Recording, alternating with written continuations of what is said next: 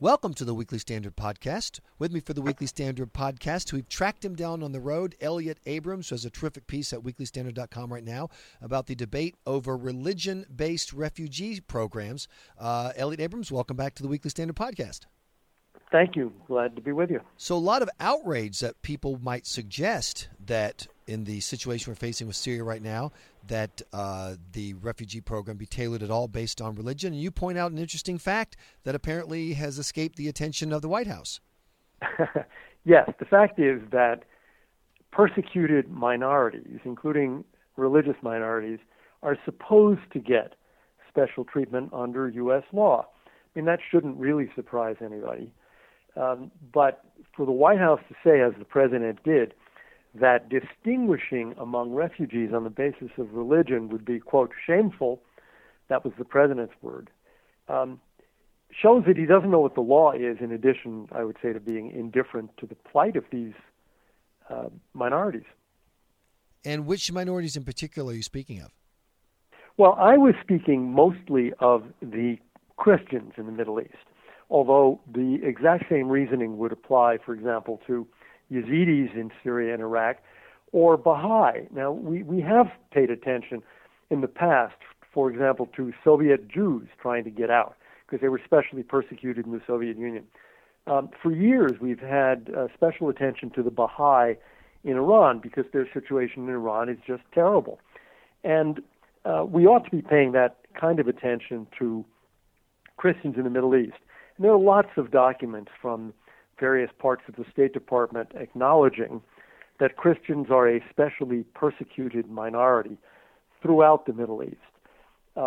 It is not the same to be a Muslim refugee and a Christian refugee, because if you're a Christian refugee, it is likely that your whole community has been destroyed and that you're not really going to be that welcome back. There's no place to go to.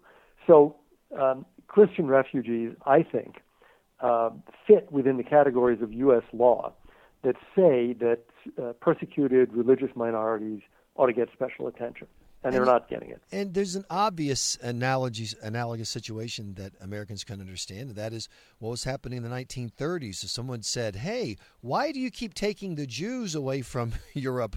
No one would you'd think, well, of course we're taking the Jews. They're the ones who are in trouble. In fact, one of the great failures, you could argue, of the West in the 1930s was the fact that we did not do more to specifically help people based on their religious faith because of the persecution that came with it. And that's what makes this conversation so strange, which brings me back to a more important question. Why do you think the White House and President Obama are having it? Why are they being so vociferous, so negative, so insulting in their comments about the debate over how to handle the situation in Syria and refugees in particular, when there's so many legitimate points that people of goodwill can dispute? Good question. I think part of it is the president derides and mocks all his critics. That is his style of responding to criticism. He never takes criticism seriously. So that's part of it. I think another part of it is a desire not to be viewed as discriminating against Muslims. But I think the larger part of it all along, I mean, this is not something new in this administration, has been the thought that if you pay special attention to the plight of Christians, you're some kind of imperialist, colonialist, crusader. And we shouldn't do that. And we should pay no attention to the fact that the United States is a, 85% Christian country? And we should pay no attention to the fact that Christians are specially discriminated against. That must all be completely irrelevant. You know, it's striking to me, this kind of thing is not irrelevant in our domestic law. We have all this hate crime legislation. And what the hate crime legislation says is, well, somebody punches another person. How do you punish the guy who does the punch? Well, wait a minute. That depends. That depends on the circumstances. And if the motivation is hate, we know that we say that the crime is somehow worse and likely to have a worse impact on the person who is hurt.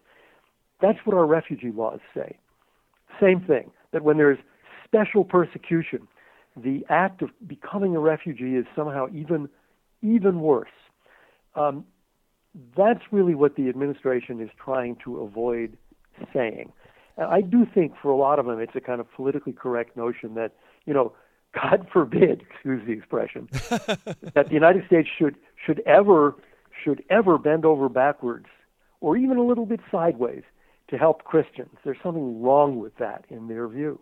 Well, now that you've said God forbid, I have to put a trigger warning on this podcast, and I want you to know, Elliot Abrams, you violated my safe space, and I don't feel very good about it. But I want to ask you a bigger question I've been dying to ask for a while now.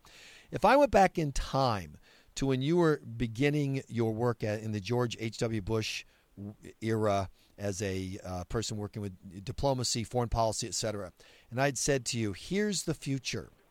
We're going to have a terrorist group go from 0 to 60, take over parts of Iraq and Syria, wipe people out in most sickening ways, literally beheadings and crucifixions. And the good guys who are going to go into the rescue are going to be the Russians. And the Americans are going to give them a thumbs up and say, boy, I'm sure glad you're not doing that you're doing that instead of me. What would you have said to me?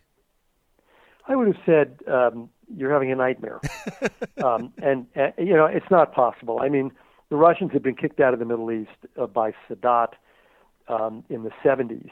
So even in the Reagan administration, they were already gone, and the United States has been the dominant power in the region really since World War II. The notion that any of this could transpire, I think, is incredible. To pick up your point, if I'd said to you that the Iranians are going to send an expeditionary force of Iranian Revolutionary Guards backed up by Iraqi Shia, backed up by Afghani and other Shia and Hezbollah into Syria to try to take it over, what do you think the United States will do? How about nothing?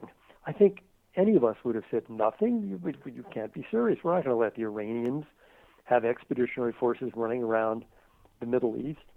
So this is an enormous failure, I think, on the part of the Obama administration to protect American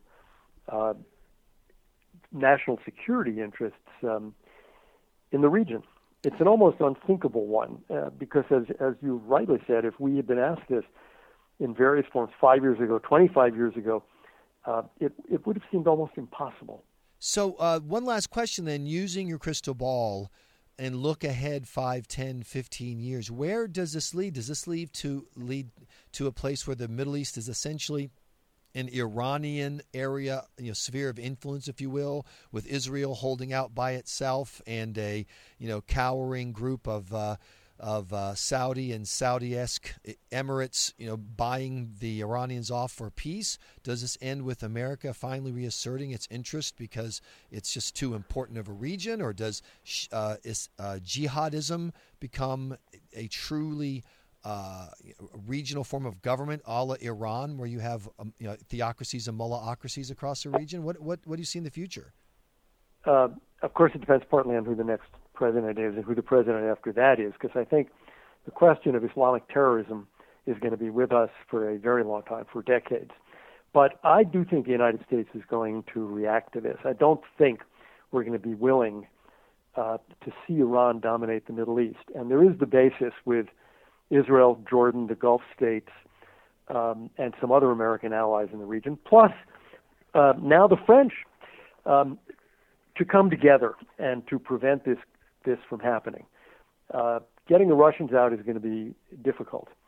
And I think we really need to stand up to them much more than we have in the Ukraine, in the Baltics, and in the Middle East.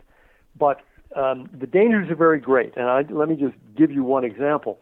If Putin makes a decision on the basis of our conduct in the Middle East, that this is his one chance to take apart NATO and to try to send those little green men that he sent to Ukraine to one of the Baltic states, for example, then either we're going to let him, in which case NATO collapses, or we're not going to let him, in which case there's a very direct confrontation. So I think we're in for some very difficult times over the next year with Obama still in power, and then the early part of the next presidency. I like to believe we're going to stand up to this because I think the American people are ready, willing, and able to do it, but we're going to need the right leadership. Well, let's hope we can find the bold, courageous global leadership of the French somewhere here in the United States. Elliot Abrams, thanks so much for joining us from On the Road here on the Weekly Standard Podcast.